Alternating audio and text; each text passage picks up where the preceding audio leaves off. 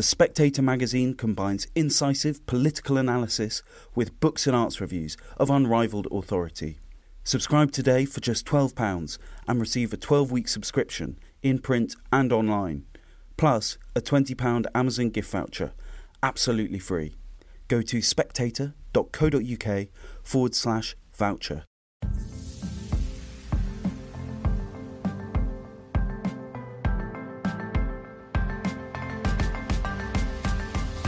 Hello and welcome to Chinese Whispers with me, Cindy Yu. Every episode I'll be talking to journalists, experts and long-time China watchers about the latest in Chinese politics, society and more. There'll be a smattering of history to catch you up on the background knowledge and some context as well. How do the Chinese see these issues? All political parties have a weakness for jargon and buzzwords, and the Chinese Communist Party more so than most. It's one reason I'm not a fan of reading official party documents, whether they be speeches, resolutions or reports. Sentences like the following abound. All party members should uphold historical materialism and adopt a rational outlook on the party's history. Or, we need to strengthen our consciousness of the need to maintain political integrity, think in big picture terms, follow the leadership call, and keep in alignment with the central party leadership. In other words, they're filled with platitudes and dense Marxist terminology.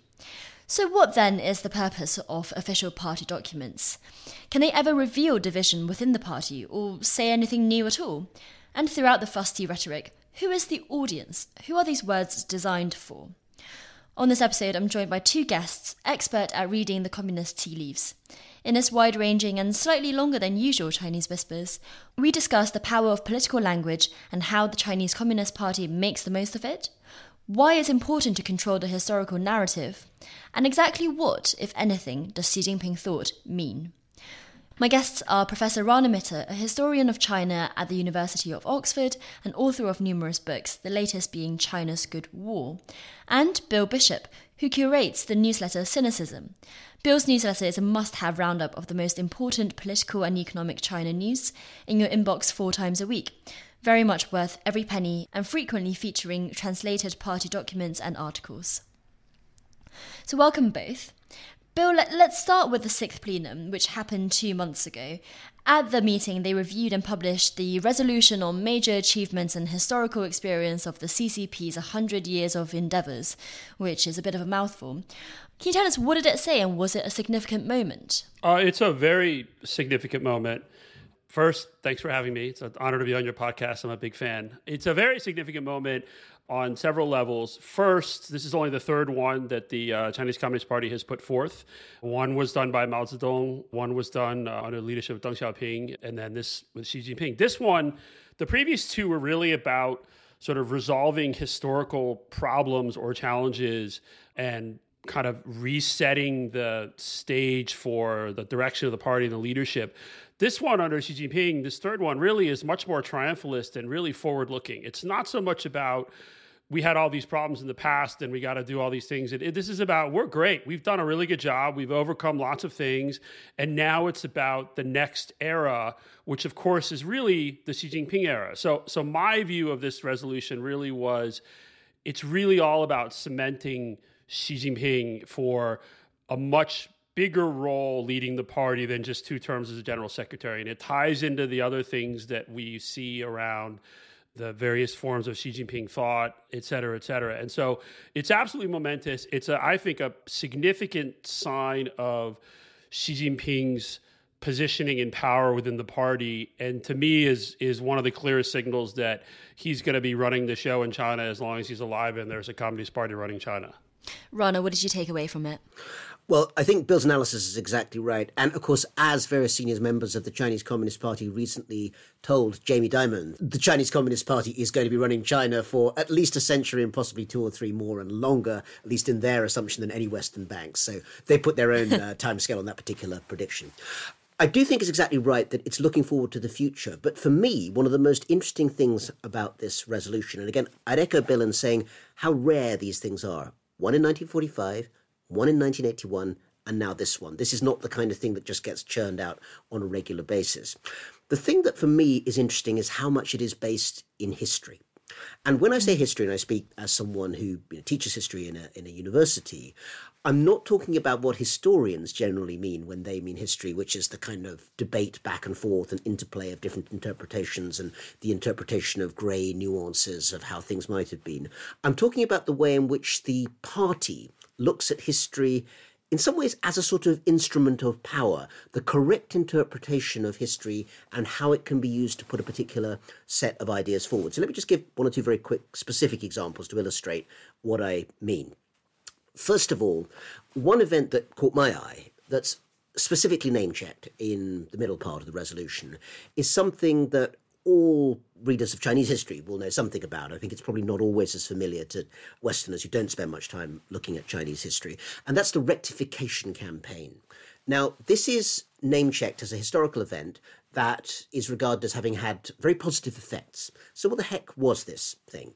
Well, between 1942 and 44, during the years of the Second World War, Mao Zedong, later to be formally named as Chairman Mao, probably the name under which he's still best known in the West by his title, essentially changed the way in which the Chinese Communist Party of that era, and bearing in mind we're talking about 80-something years ago, operated in terms of the relationship between the leader of the party, the wider mass of party membership and the kind of general population beyond that, and the role of ideology in linking them.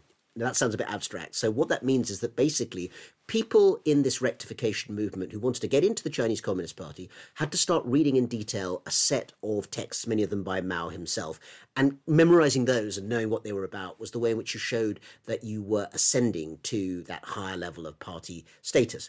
And if you didn't, then there was a lot of, I think, psychological pressure is the most polite way you can put it. This involves, for instance, people being placed in a circle and a whole variety of other senior communist cadres, officials being placed around them, basically not touching them necessarily, but shouting at them, saying, why aren't you improving the way you understand ideology? And in some cases, just flat out physical coercion and torture. That was also being used, but that was the last resort rather than the first. Now, like the Tory whips. I think even the Tory whips might be beyond something that the Maoist rectification, even they wouldn't have gone that far, let's say that. And I think reporting it to the police probably wouldn't have done much good.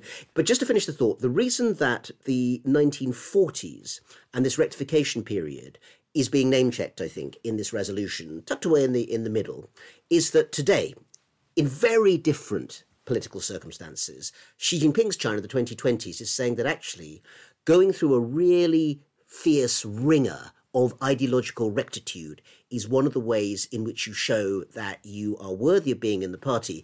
But my bet is that it's not necessarily just Mao's texts that you're going to have to read this time.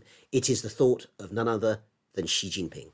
I think that's a great point, and I think I will recommend one other text. If you're interested in that Yan'an rectification campaign, it's Gao Hua's, was it How the Red Sun Rose? Yes. Which is hundreds of pages on the real party history, and it was an incredibly bloody and brutal campaign. She actually has launched the rectification campaign in the political and legal affairs services, which are the police, the various organs of the security services. And to your point, Doctor, that is exactly, it's all about reading Xi Jinping. It's not reading Mao so much. It's all about reading Xi and professing loyalty to Xi. And it's a very interesting, I think, way that he's been using that rectification campaign to clean out the security services, to purge a whole bunch of people, to put in place his folks who are really preparing the way for the next phase of, the 20th Party Congress, the next few years of his rule. And so the one other thing I'd add about history, too, is, when Xi Jinping was first joined the Politburo Standing Committee during the 17th Party Congress, in his portfolio was party history. Mm. So he is, I think, of all of the leadership in China, he is by far the most in command of party history and the one who understands the best why it is so important to instrumentalize, as you said, party history and how it can be so powerful to achieve all your personal as well as party political goals. Just a very quick note off the back of that, because, again, we're getting into descriptions of things that may not be familiar to all listeners. And for those who are British, within the last few weeks as we speak on this podcast, there have been a lot of ructions in the British Parliament around Prime Minister Boris Johnson. And one particularly notable event was when a senior former cabinet minister, a man called David Davis, got up and essentially threw a quote which had been first used in 1940 by a British politician called Leo Amery about Neville Chamberlain. Now, it immediately hit home, and it was much discussed in British media.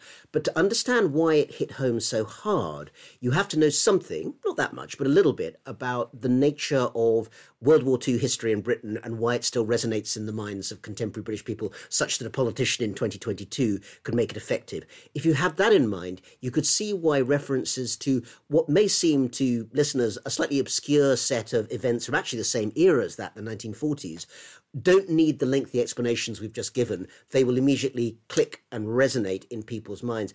And of course, Cindy, as someone yourself who, of course, has, for a small number of years, but nonetheless had some Chinese educational background, I don't know if that rectification reference is something that from textbooks or from other historical knowledge would just hit you more naturally. Yeah, I don't know. I mean, I think my main impression from that is watching historical dramas, period dramas, which, reenact the Yan'an years, after the Long March. Much the best way to absorb history, I would say. Yeah, maybe I didn't pay enough attention in class. But Rana, I'm intrigued by what you're saying, which is just that it almost seems like understanding the texts, and just taking back to the central question, understanding the texts that the party puts out is a demonstration of ideological purity or allegiance or competence. So, Bill, is that the purpose of these texts? And obviously when I talk about texts, it's not just resolutions, it's also things like speeches, policy documents, op-eds in journals. Is the point that, the purpose of them, is it for cadres to better demonstrate their understanding of the party? Because surely it's not your average 老百姓 that are reading, not your average Chinese person that are reading these resolutions. No, the audiences for these kinds of official party tests are party members. I think they have multiple uses. One is to actually set policy, right? It is the way to signal at a very high level sort of the direction of travel, where things are going. There absolutely, though, is, whenever there's a big document comes out, like, for example, this historical resolution, you've got many, many, many hours of study by every party member in their work units and in their organizations about these texts. And it's very much about, like you said, it's also about, you have to, it's a way of sort of demonstrating your loyalty, adhering to literally the party line. We sort of use that term a lot in the West, but this is actually the literal meaning of party line. But ultimately, it is creating an orthodoxy and sort of a framework around what is exceptional behavior, thinking, as well as policy actions. How does that come about then? Because you describe quite a variety of actors who are contributing to them. Is it behind the scenes when something is in draft mode, are people able to say what they think about it? Because one intriguing part I thought from your newsletter was you mentioned this draft report, and you said that, when it's in drafting stage, it's going out to comments from local governments and so on, that we might see a leak that shows a lack of consensus on a certain topic. So are people able to give their true thoughts, or rather, maybe they'll couch it? So that was about the work report that's going to be presented in early March at the National People's Congress. The party document, like a historical resolution or a Communist Party plenum communique, those are, I think, held in tighter circles, or usually led by the General Secretary, in this case, Xi Jinping. They'll set up a drafting group of various senior party folks and people in the internal sort of think tank policy research grouping. Those, I think, are much more tightly held until it's closer towards the actual meeting. But clearly, even with the historical resolution, it was pretty clear by sort of August, September, they were getting pretty clear signals from sort of official outlets that we should expect something like this. And Rana, I think one of the problems I have with these texts, and one of the reasons I wanted to do this episode, is because I find it quite difficult to read. There are a lot of platitudes and grandiose language. So, for example, stuff like, the party has united and led Chinese people of all ethnic groups in working tirelessly to achieve national independence and liberation. Or, the past century has been a glorious journey. So, has it ever been this way with revolutionary language, or is it particularly bad at the moment? No, it's always been this way. So there's a phrase, actually I'm going to lean on the two of you to see what do you think the best way is to translate it. And it's the term 标题, which can mean like headline or kind of positioning, these ways in which basically a set of ideas and where you stand within the party's hierarchies are put forward, not because you necessarily want to imbue that particular phrase with huge amounts of meaning, but because it gives you a starting point to then go on and say certain things. Again, although it's not quite the same thing, if in British politics, for instance, you find yourself saying, In the context of global Britain, ... what that means is that you're positioning yourself as someone who is either comfortable with post-Brexit Britain, or at least putting yourself in a position where you know that your interlocutor thinks that that is the position that is best started from, and that if you're going to engage with that person, you need to be there first. So you're kind of putting down a marker in that sense. But in the case of the phraseology and language in this particular historical resolution and other sorts of documents, I think there's a couple of things at play. One is, first of all, that in any political system in the world, you get flannel. You get, language that is put together because it has a sonorous feel and is going to sound good when it's read out. And this is something that one shouldn't underestimate in the case of Chinese language anyway, more than you do with English or French or anything else.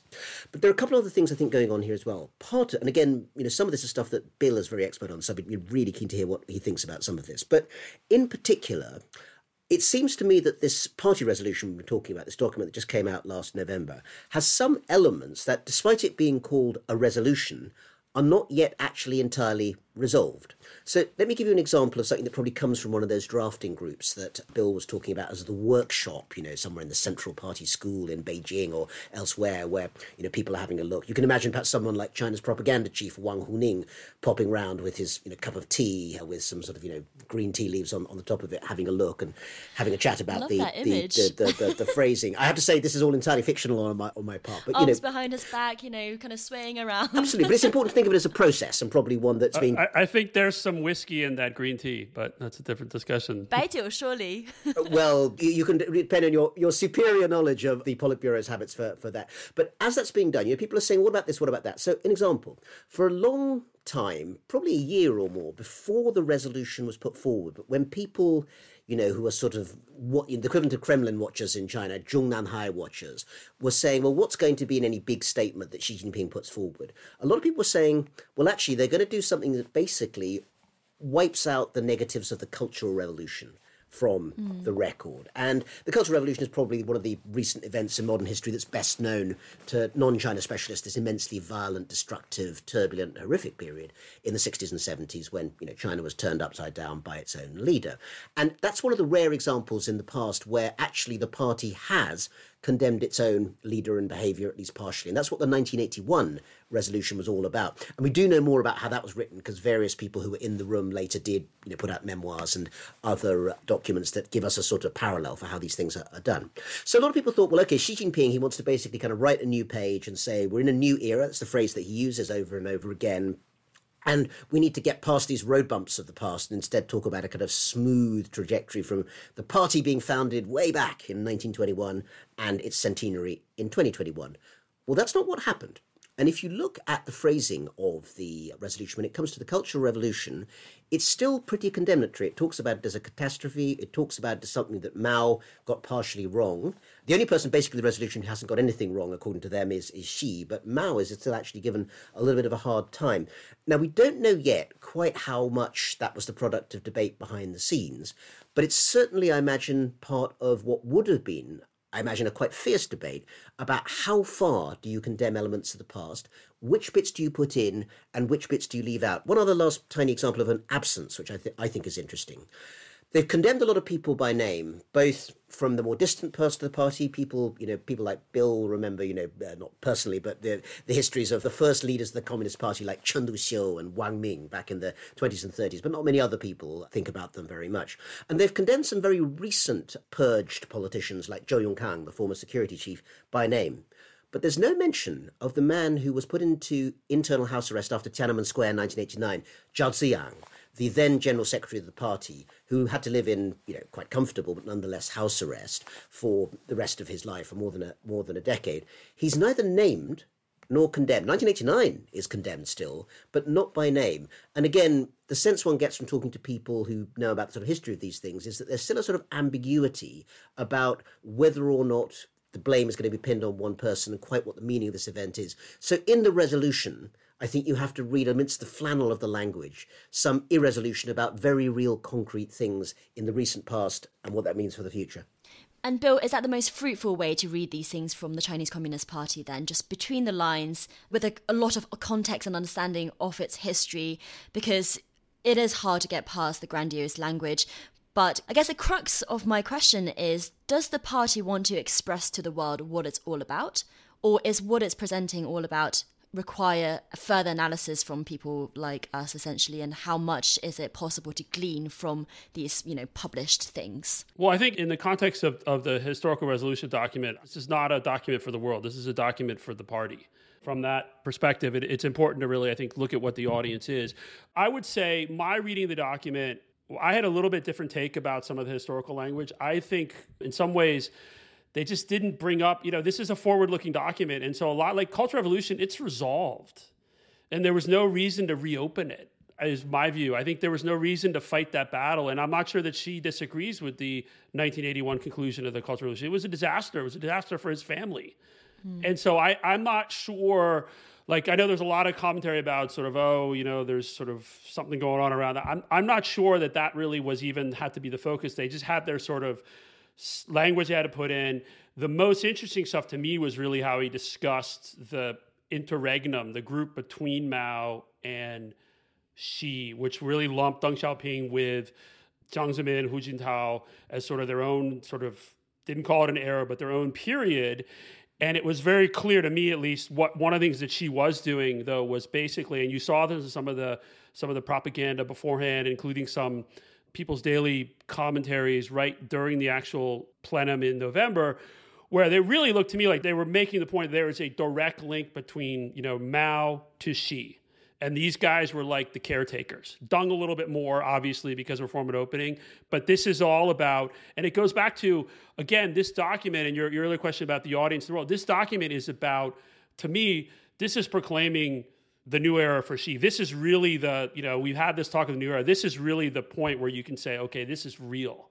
And so I think, one of the things that's really interesting, and I think the most important phrase that has come out of this, and I'm sorry, I don't want to bore your audience, but I do think it's important, is this concept of the two establishes.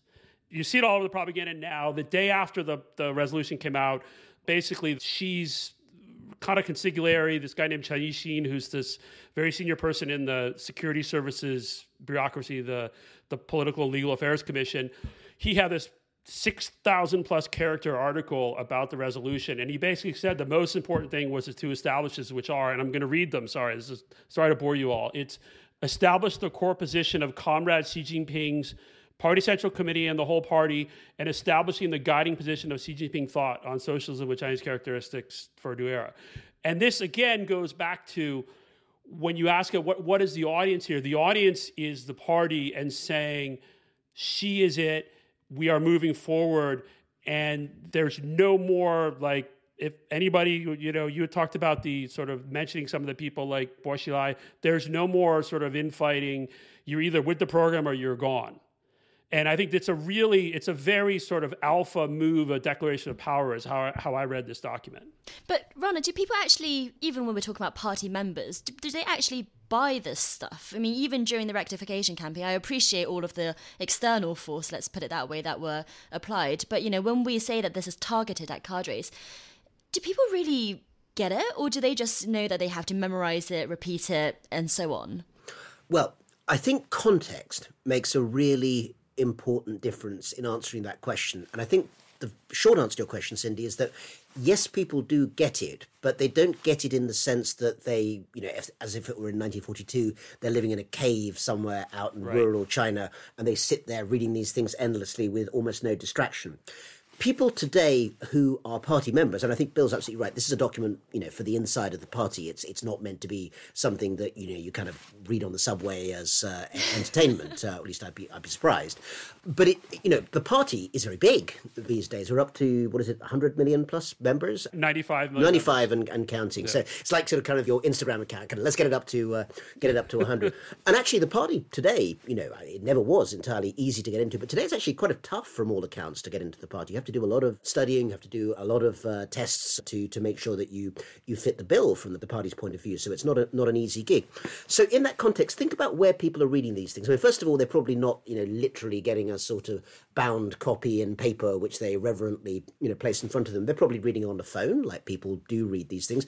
They may be reading bits of it as part of the famous, well, at least in the Chinese world, famous xuexi study app, which A is little use app, all party cadres or party aspirants who want to join the party basically have to log in with this app, download it on their phone, and get tested on their knowledge of exactly what Bill said, which is Xi Jinping thought, which is now becoming one of the core elements of the exams you essentially have to pass to get into the party. We should say in Chinese it's a pun because it can mean study, but it can also mean study Xi explicitly. Yeah. So, there's no great secret about who's at the center of this enterprise. Then these are people who do the stuff that everyone else does in China. They go home in the evening and they maybe watch TV, they talk to their families, they're reading. There is lots of popular entertainment in China today, and they're seeing that. So when they read about things like, sort of, I'm going to get a term that has been adapted many times, but spiritual pollution is a term that you hear all the way from the 1980s, and it keeps changing its form slightly in its phrasing, but it's one of those sort of jargon phrases that you've mentioned. Well, look at what Xi Jinping and the government in China are doing today. They're cracking down really hard. We know that they're cracking down on Xinjiang, Hong Kong. These are the things that attract a lot of attention in the West for very good reasons.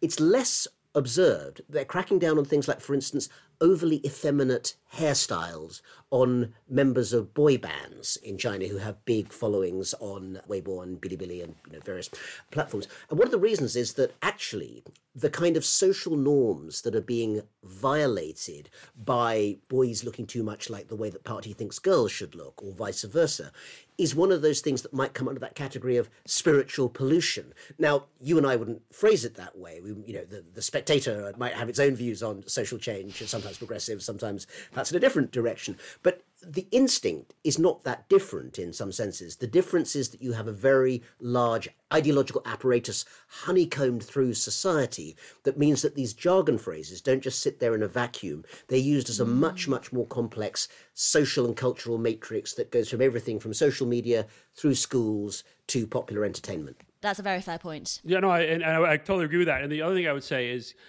I don't know if it matters if they believe it or not, because I think what's been created is you pretend like you believe it even if you don't. Because one thing that has happened under Xi and sort of this far more vigorous enforcement of discipline, ideological as well as behavioral, is there's a lot more that can go wrong if you say the wrong thing.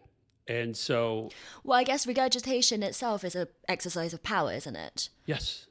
And so, I think you believe it in the sense that, some people, I think, believe it. And quite honestly, one thing we should not discount is how good Xi's China looks to a lot of people in China, especially over the last 2 years with the disasters of, COVID management here and, the insurrection in DC last year. There's a lot of reasons that people may not be super happy with the sort of this increasing ideological strictures, but at the same time, there are a lot of people who, might think, well, maybe there's a lot more here than we originally thought, and that there's some things that actually make a lot of sense. It's complicated. Could I just come off the back of that? I absolutely agree with that, but I think I was trying to think, I was about to make a flippant comment, and then I'm going to make a non-flippant comment, if I may. So the flippant comment, I'm going to cheat by giving you the flippant comment anyway.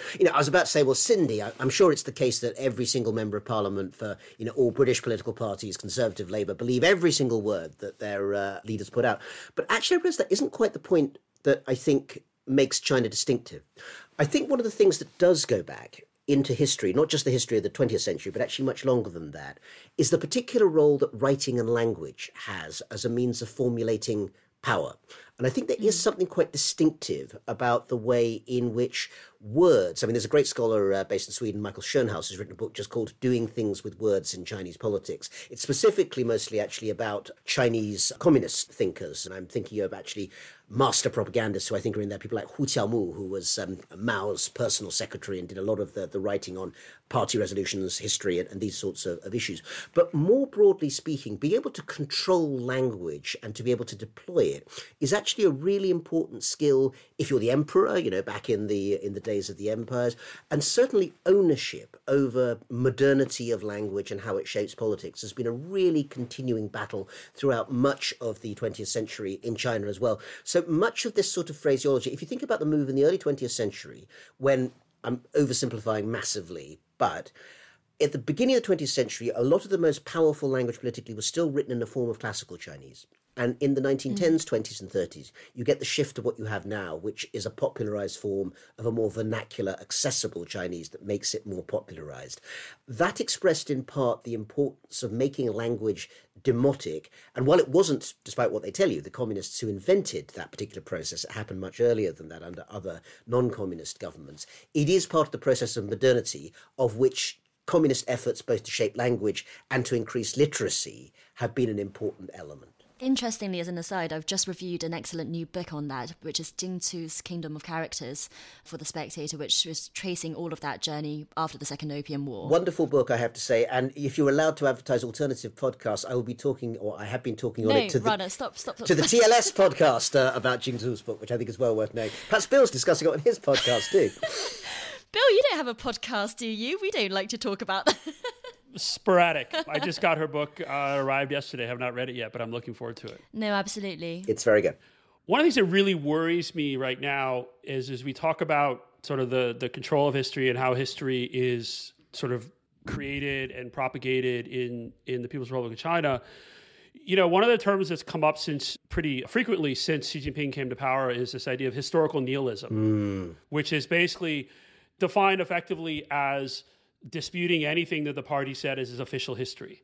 And one of the things that really is worrying me is that as we go through, you know, as a much more, I think, you know, the party's always been pretty coherent about managing history, but it's gotten much more coherent and I think much better resource in many ways under Xi Jinping, is you're getting a whole generation of young Chinese people who have only, you know, after the Cultural Revolution, beginning the Reform and Opium period, up into the 90s, even into the early 2000s, there was a lot of sort of intellectual fervent around history in China where you had Chinese academics, Chinese historians who were actually doing history that was outside of the party orthodoxy. That's gone. And I think it's very dangerous as we're getting a whole new generation that's going to have one official, sanitized, non-nihilistic history, to sort of be flippant. But I think it sets things up for, I think, a lot of problems because there are a lot of things that people, as you know, you're a historian, it's important to understand history, right? And I think we're going to end up with a whole generation or more that has massive blind spots and no ability to fill those. I was just going to agree entirely. I mean, I think that one of the things that is most notable from, the period from the 1980s up to perhaps the mid-2010s, is the number of really interesting books produced by Chinese scholars from within China using materials that were not actually trying to undermine or criticize the CCP. I mean, there's nothing wrong with that if people want to do it. It's you should have free reign. But these people were actually in many ways very positive about many aspects of the communist revolution and the way that it had changed China on issues from gender to society. But they also pointed out the flaws. In other words, they gave a complexity to history that said that even though there'd been internal purges and horrific violence and, betrayal of this, that, and the other principle, nonetheless, they managed to achieve these astonishing things. That actually, to most people who read real history, is a much more convincing and in some ways impressive story than the idea that it's some sort of machine where you sort of switched on the tap or switched on the switch in 1921 and somehow it inevitably and inexorably moved to its current position of world dominance. That's not a story that any historian, including in China, where there are many, many excellent historians, would ever actually really back up. Yeah, of course. But I mean, as Bill and as you say, a lot of these academics are not really doing that anymore. And Rana, we both know Professor Song Pui-dong, who I had on the podcast last year, who is one of those academics who had a slightly different view on the Cultural Revolution. And listeners can go back to that episode as well. And on that note, Bill, I just wanted to move on to a slightly different format of communiques and texts, which is speeches. Are they intended for a more public audience? Or rather, let me rephrase that. Are there things from the party that are aimed more at the public, more at, let's say, whether it's a younger generation, all those labaixing, those ordinary people that I mentioned? For example, when Xi Jinping celebrates the centenary of the Chinese Communist Party, is that language couched to be received by the people? Oh, I think his speech at that ceremony in July last year absolutely was. I mean, it was live broadcast on every possible channel or platform in China. And it was absolutely, that was one where there were multiple audiences, but clearly the broad masses were one of the key intended targets. And again, it was a very triumphalist, you know, and they have a lot of achievements to celebrate, right? It's this thing, you can't just say, oh, it's all propaganda. The fact is, look at China, there's a lot to celebrate, right? And they really did, I think he did a very good job of tying that all together and presenting a very, on the one hand, very positive vision, but at the same time, making sure people understood that there are lots of struggles ahead and it's not easy, and preparing them for some of those vicissitudes. And Rana, I guess it's in those kind of contexts where we get a slightly more colourful language. I mean, as you know from our previous conversations, one of my bugbears is literal translations of metaphorical Chinese idioms. And obviously you guys might disagree with me on this, but one example, for example, a few years ago, this Telegraph headline ran, China Sea warns efforts to divide China will end with crushed bodies and shattered bones. Now, for anyone who speaks Chinese, that means 粉身碎骨, which is a metaphorical idiom meaning that, so you can translate it to crushed bodies and shattered bones, but it would have a slightly different contextual meaning, I would think. But do you think, Rana, that, you know, how much selective hearing do we have when it comes to party words, that kind of stuff gets picked up, but not, for example, things in a centenary speech such as we must raise high the flag of peace, development and win-win cooperation? I mean, that doesn't make a good headline, does it? It probably doesn't. I mean, in terms of the literalism of language, I found myself thinking, if you were a Conservative MP and your whip came up to you, we've mentioned the whips more than once, and said, if you don't vote the right way, I'm going to crush your balls, should that be taken literally or not? Perhaps that's for another part of the Spectators podcast family. We will see. But it is an illustration that political language is not always to be taken literally, although in some cases more than others. And MPs, if you're worried, don't forget you should call the police. Now, in terms of these speeches, well, first of all, could I add one particular historical brief note, which I think is important, which is that Xi Jinping, and actually perhaps more recent readers like Hu Jintao, have been a bit unusual in that their speeches, at least to those of us who have learned very standard Mandarin, Putonghua, are quite clear and accessible. Because if you think about some of the people who are the most famous historical leaders of the Communist Party, Mao Zedong, Deng Xiaoping, Lin Biao, one thing they have in common is that when you listen to tapes of their speeches, it's really, really, really hard to understand. Subtitles. You need subtitles. And that wasn't just, it turned out it wasn't just me. It turns out Chinese people needed subtitles. I need subtitles. People in the blinking Politburo needed subtitles to work out what on earth this high-pitched Hunan accent of Mao, or this kind of not rumbling, actually, also quite sort of relatively high-pitched Sichuan accent that Deng Xiaoping and others had. Let's just say these guys had no difficulty in making their wishes known. That wasn't the problem. But the giving of the speech was not in and of itself about the conveying of information. And I think that's the point. Political speeches, in the sense of public speeches in any culture, and that's true in the West as well, they're not explainers. They're not there as a means of trying to convey information. They're there as a means of conveying signals about much more detailed and granular politics that's going on behind the scenes. So, in a sense, I mean, I think I take your point entirely, Cindy, I would agree. If you look at any speech in the round, and I've done this, actually, I think probably Bill has as well, which is to go to a speech and do a word count on it, which, of course, now electronically you can do. I mean, going back for a second, I mean, I haven't actually done this recently, the speech, but with the resolution we mentioned earlier, I put certain words into a word search and found that Xi Jinping had been mentioned about 30 times in this resolution, Mao Zedong only 20. So you might say, oh, well, so Xi's trying to sort of promote himself 50% more than Mao has done. But the word Dang, party, turns up about 600 times. And I think actually that has significance too. Now, in these speeches, if you hit a whole bunch of words about peace and resolution and all of that, and then a couple of phrases that sound more confrontational, maybe that tells you something about the proportion, but it can also work the other way around as well. It's sometimes the case, not always, but sometimes the case, that when you get the loudest rhetoric, you're actually getting a retreat from a confrontational position. So let's not forget that there's been a lot of really angry language around Taiwan in particular. You and I have talked about this with other guests on a previous podcast. And part of me thinks, Bill may disagree, that that's partly because I don't think the party and the Chinese government is in a position in the very, very near future to launch some kind of major attack on Taiwan, despite what some more excited commentary says. And therefore, being really fiercely rhetorical about it is helpful to that cause. The Hong Kong national security law was not yelled and screamed about before it happened. Just basically, it wasn't quite overnight, that's not quite fair, but it was done swiftly, quite discreetly and quietly, and then wham, 1st of July 2020, it was there. So sometimes the speech is telling you about what's on people's minds, but not necessarily what they intend to do. That's a very fair point, yeah. Well, one thing, if I could just say, and I'm trying to find the exact Chinese, I forget, I was actually on vacation, but during Xi's July 1st speech last year for the 100th anniversary of the party, he used a phrase that was basically like, if you translate literally, it was like, your head would be bashed bloody against the Great Wall. And there was a big debate about, is it right to do a literal translation, or is it more of a more euphemistic term? And the one thing I will say is, I was watching the speech from my hotel room, and what was interesting is during his speech, at that line, at that moment, the camera panned to the audience members who were military people, and the loudest cheer from the crowd was on those lines. And so you can say it doesn't really mean what he said it means, but maybe there are multiple meanings there, right? And he's got different audiences, and depending which audience you are, you hear it differently. No, absolutely. One thing I wanted to ask you guys was just how much substance these intellectual theories associated with each of the presidents actually has. So, for example, you've got Xi Jinping thought. With Jiang Zemin, you had a three represents, and Hu Jintao arguably the scientific outlook on development. Are those things just as meaningless as levelling up, or is there more to it when people are studying these things? Unlike you, Cindy, I would say that levelling up is an extremely substantial idea, and I'm shocked to hear someone from your publications even suggest anything different.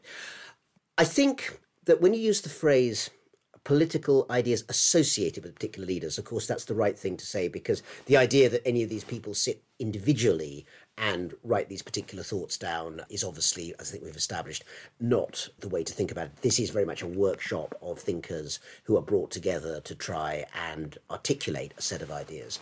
But I'll go out on a limb and say, yeah, I think it does matter. Not every single idea, not all the time, but I think the following quick-fire things, I think I would say do have some substance, because you can find an opposite, you can find a negative in which the other could also be true. 2002, the three representations, or three represents, yes, which Jiang Zemin, the then president and general secretary, put forward. Essentially, I mean, this is very, very kind of overly simplistic, but allowing those who made their name and the money in private entrepreneurship became one of the central tenets of that particular idea. It meant that the party could represent them as well. And what that meant, in a sense, was that the class warfare, which did define an absolute core element of the Chinese Communist Party's core mission, all the way from the Nanchang Uprising, or, even before that, the Hunan peasant uprisings of the 1920s, all the way really through the Cultural Revolution, I suppose, technically into the 1980s, that was finally, being laid to rest. It was a little bit, and I don't want to stretch too far, but like Tony Blair getting rid of Clause 4 of the Labour Party constitution back in the mid-1990s in the United Kingdom. It's not that any previous Labour government of, frankly, ever since the Second World War, had actually spent all their time deciding they were going to turn Britain into a kind of truly socialist state. But by abandoning that language and putting something else in, Blair suggested a new kind of politics was going on. And in a weird way, you could say that Jiang Zemin was doing something similar, although I hasten to add the similarities between them are not otherwise very, very great. Even one of the ones that's been most mocked, Hu Jintao, who put forward harmonious society, is like, well, what is this supposed to mean? But actually, particularly the phrasing, 和谐社会 in Chinese, has an element of the Chinese Confucian past in it. I mean, that's where harmony comes from. Harmony is not a Maoist idea. Mao, from his earliest days, was keen on the idea of smashing the consensus, destroying the old culture, as in the Cultural Revolution. So the idea of having a harmonious, and the idea of violence as a good in its own right is a very Maoist idea. Hu Jintao, by putting forward the idea of harmonious society, was in a sense harking back to a philosophical past, and also the idea that stability over disruption was an important part of the offer that he was putting forward in his leadership. So yes, they're kind of bland and homogenized in some ways, but I don't think they're meaningless. And what do we think about Xi Jinping thought then, Bill? Well, first, I completely agree. I completely agree with what Dr. Mitter just said. And I think that, no, Xi Jinping thought is important. And I mean, you've got, depending on the branch, and there are multiple schools, there's economic thought, diplomatic thought, legal thought. I mean, the goal is to rework China's economic model, whether it's common prosperity, which you heard about a lot last year. I think a formal plan is supposed to come out this year. On the diplomatic side, it's, people talk about the wolf warriors and wolf warriorism. It's not just like random people on Twitter saying mean things. This is a fundamental tenet of Xi Jinping thought on diplomacy about China taking a much different role in the world and how it expresses itself, how it positions itself. Xi Jinping legal thought is, again, I think looking at doing a lot to reform the legal system, not necessarily in ways that we would agree with in the US or the UK, but absolutely making China much more a rule by law country. I mean, these are real things that they're easy to sort of mock or say this is crazy, but actually, and the other thing I'd say, sorry, rambling a little bit, is what you were talking about, how about, Hu Jintao trying to use this idea of harmony and hearkening back to the traditions. Xi Jinping thought has a lot of this sort of amalgamation of historical, traditional Chinese thought and values, along with obviously the Communist Party ideology. So these are very important things, and they're very much markers for where the country's going to go and where the cadres, at least, all what they have to hew to. And in previous Hu Jintao, Jiang Zemin, maybe they didn't hew as much because things were a little looser. In the Xi Jinping era, these guys are bound to it very tightly. Could I just throw in that? Well, first of all, I know we'll have much more conversation. Bill, please do call me Rana. Otherwise, if you keep calling me Dr. Mitra, I feel like I'm like 150 years old. And, I think I'm older. Just, you can't see us. I am older. I'm sorry. I just, I'm such a fan of your work that I feel like I should call you doctor. Well, I'm a massive fan of yours, which is why I feel kind of, emboldened to call you by just Bill as if I know you, which now I do. This is the most charming conversation on Xi Jinping thought I think there's ever been. Indeed, no, absolutely. Just to pick up on where you actually just left off.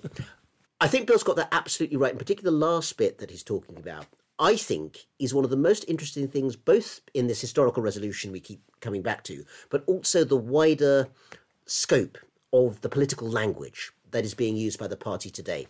Because it has 3 or 4 elements in it that actually don't logically fit together and yet are being welded together to make something ideologically pretty unique.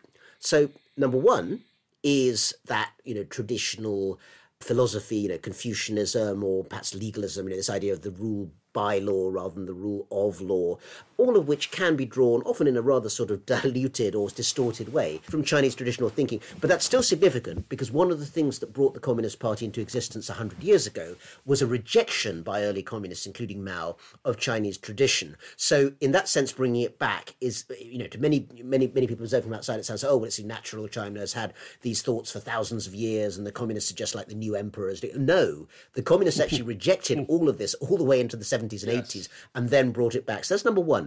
But number 2, and head-scratchingly, they are still doubling down, if not tripling down. Is that a thing? It is now. They're tripling down on Marxism. And by Marxism, we don't in this case mean, the sort of theory of surplus labour value, etc. We mean the use of particular types of language that involve dialectic, the idea that forces come up against each other and have to struggle to get to some end point.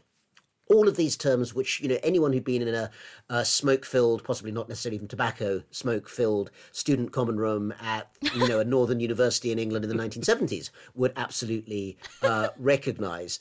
And we're talking here about terms like contradiction, struggle, the idea that these are ways in which duality. Duality, fantastic. Thank you, Bill. Absolutely. Duality. And these things are not being just put there as a sort of secret sauce to make it look a little bit, convincing for people who are still true believers. They are a way of understanding real things happening in the world, like the US-China confrontation, the difficulty of balancing economic growth and green energy development. All of these are things that every country in the world is having to take into account. But China is choosing very explicitly to use Marxist frameworks, which it's always had, but it's now doubling down on, as an explanatory framework. And, Xi himself has called himself and his system Marxist far more frequently than Jiang Zemin or Hu Jintao ever did.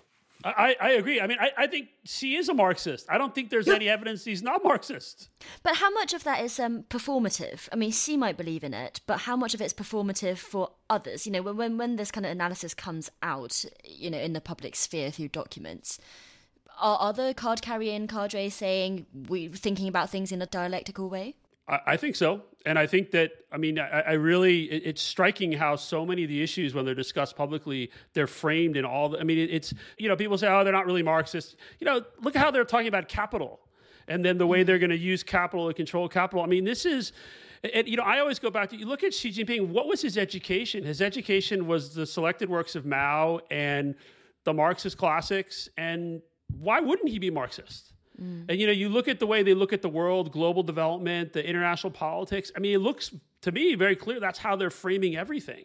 But they're smart enough to know that they've evolved Marxism. That's why they continually talk about cynicizing Marxism. And even in the resolution, we started talking about, a very key phrase where they talk about how Xi Jinping thought is the new leap in the Sinicization of Marxism. And the only other person who got the new leap was Mao Zedong, right? A great leap, even. Yeah, no, but they didn't actually use great, I don't think, this time. But probably wise. But back to the original, so the conversation we're having, this language matters because it is, maybe they're all fake Marxists, but I don't think they are. I think they see themselves as the torchbearers of Marxism as it is being evolved into the future.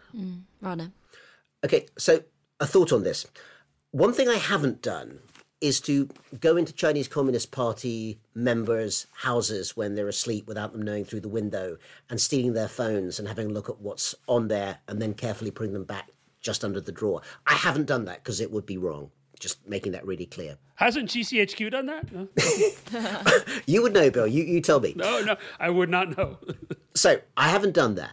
But what I have done recently, and I've found really fascinating, is read the equivalent from the 1940s, which is diaries, daily diaries of personal self-development being kept by young, often very young, cadres, aspirant communist officials from the 1940s, at the time when the revolution was finally coming to culmination, the conquest of the mainland in 1949 under Mao.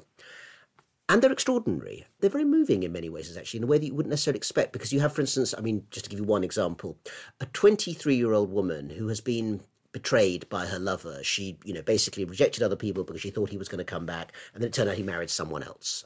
And she writes in her diary, she's clearly hugely, hugely hurt and agonized and just, writing and writing and writing. And the way that she phrases this, she said, "I can't believe you've done this to me. How could you betray me like this? Don't you have proper proletarian consciousness? Shouldn't you be looking at Lenin's theory?" Well, you're a very cruel person, Cindy. She was really upset about this. And eventually she married someone else and had kids. So, it was fine. Or other examples, a senior cadre, and this is one of my favorite quotes. It's going in my books and no one else is allowed to have this until I've published it. But it's from a cadre, mid-40-something man, same sort of time, 1948, talking about how he was trying to sort of sort out his thoughts to make them politically workable in the new regime as it came together. And he read a lot of Lenin, a lot of Mao, and a lot of texts. And he says, "The problem I have is that my petit bourgeois sensibility is a bit like the stinkiness between my toes. It's really hard to wash away." Now Cindy is looking a bit worried, I have to say. I can see her on this podcast. My point is, the 23-year-old woman was someone who had found herself in a really genuinely heartbreaking situation. The 40-something man was genuinely unsure how to progress his, real worry about, did he get the new system? Did he understand it?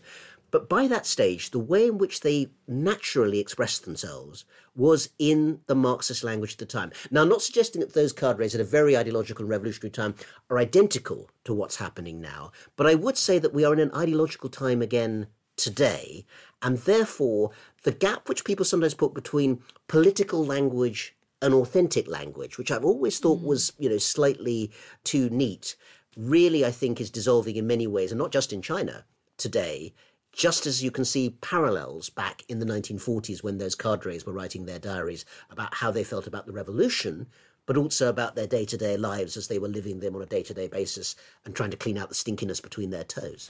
What an image. Well, no, I think, Rana, you are right. I mean, but obviously the 40s is a different time. But, as you were saying that, I was going through in my head, all the changes that China has been under since then. And surely people are more cynical these days or more critical or more critically thinking. But perhaps not. I mean, you reminded me of my grandmother who still calls the communist takeover in 1949 the liberation, 解放, because that is what she was taught to call it. And if she's thinking about it as the liberation, how does she not think of it as a liberation? That I think you're right that line is quite blurry. My mother-in-law still talks about liberating Taiwan. Is she planning to do it single-handed, Bill? No, she won't visit Taiwan until it's liberated. Oh, right. All right. Well, that might be the difference between its liberation. She needs to go there. And Bill and Rana, I want to finish on, the most important question in this discussion, which is something I obsess over. What is going on with numbers? By which I mean, Bill, you talked about the two establishments. There's also the two situations. I might be translating these a bit shoddily. 两个大局. The 3 represents 三个代表. The 4 comprehensives, 4个全面. What is going on with that naming system? I mean, Xi Jinping thought it's at least slightly better than that. Do we have any, either from history or from modern day, answers to why they are so obsessed with numbering things in these grand ideas? Bill, do you want to go first? Or? Sure, I'll take a guess. You probably actually know the answer. I mean, a couple of things. One is it's always been that way. 2, you have to remember, especially earlier on, a lot of the party members were not very well educated. Some were illiterate. And so these are ways to very, very simply crystallize the key essential concepts and slogans. And I think that had something to do with it early on. Now, why do they keep doing it? Well, I mean, again, I quoted earlier this piece from this guy Chinese. There's 6,000 something characters. Not everyone wants to read that repeatedly. It's much easier to pull out the key bits and focus on the key bits. And then, maybe when you can go back and when you have to do your study session at your work unit or wherever, you can sort of go a little deeper. But it's just the way they communicate that I think makes it does kind of make sense to me. But it also does kind of go fade into the background as like, the 442 or these other kinds of combinations. And we've had 4 confidences. We're now going to have a 5th. They're about to add the historical confidence, right? So it's a kind of a thing that I don't think is going to change. And, if you have an answer why they started this way, I'd love to hear it. That was just my guess. It does go back a long way. One of the reasons, I think, is to do with the nature of bureaucracy, which has existed in some form for, thousands of years. But let's say during the examination system, where one of the things that got you success in China was rising up through the system as a bureaucrat. And that's very different, for instance, from medieval Japan, where actually samurai power and violence was much more important in terms of rising to power. So in a sense, becoming a sort of rational Confucian bureaucracy during the high imperial era, maybe for about 1000 CE up to the early 20th century, was very important as part of that. So categorization, in other words, putting together categories of things that you could organize, a taxonomy is an important part of it. It is something that you see well before the communists. I mean, just quickly, a couple of examples of this that came to mind in documents I've been reading from the communist predecessors, the Kuomintang or nationalists, 2 famous figures from there. One is Chiang Kai-shek's diaries, the kind of nationalist leader of China through much of the 20th century. He writes endless lists. I think one particular one that comes to mind had sort of, 14 bullet points for things that I want to ask for from the Americans when World War II is over. And his son is doing the same thing, Jiang Jingguo, who eventually becomes a dictator, and then the first sort of democratizer in Taiwan in the 1980s before he dies. But at one point, there's a negotiation going on in 1945 with the Soviets about whether or not they're going to be able to kind of get a deal between the Chinese and the Soviets in Manchuria, northeast China.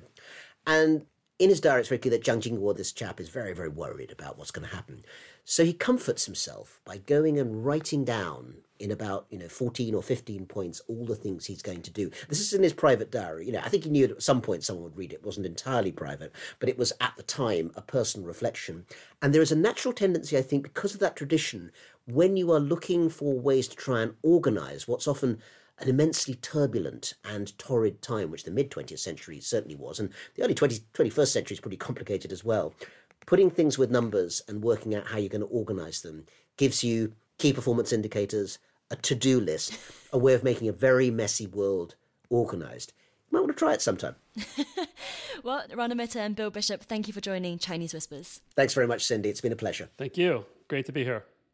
And thank you very much for listening. If you want to continue the conversation with Chinese Whispers, do check out a few of our past episodes, which we mentioned in today's, the links of which will be in the description. On those academics in China not towing the party line in their research, I interviewed the former Shanghai academic Sun Peidong about her research on the Cultural Revolution and her recent exile from China. On the CCP's Taiwan rhetoric, Rana and I discuss why China cares so much about Taiwan in an episode from last April. And finally, you can find my review of Jing Cu's Kingdom of Characters, which is all about the changes to the Chinese language that happened in the last century and their political impact.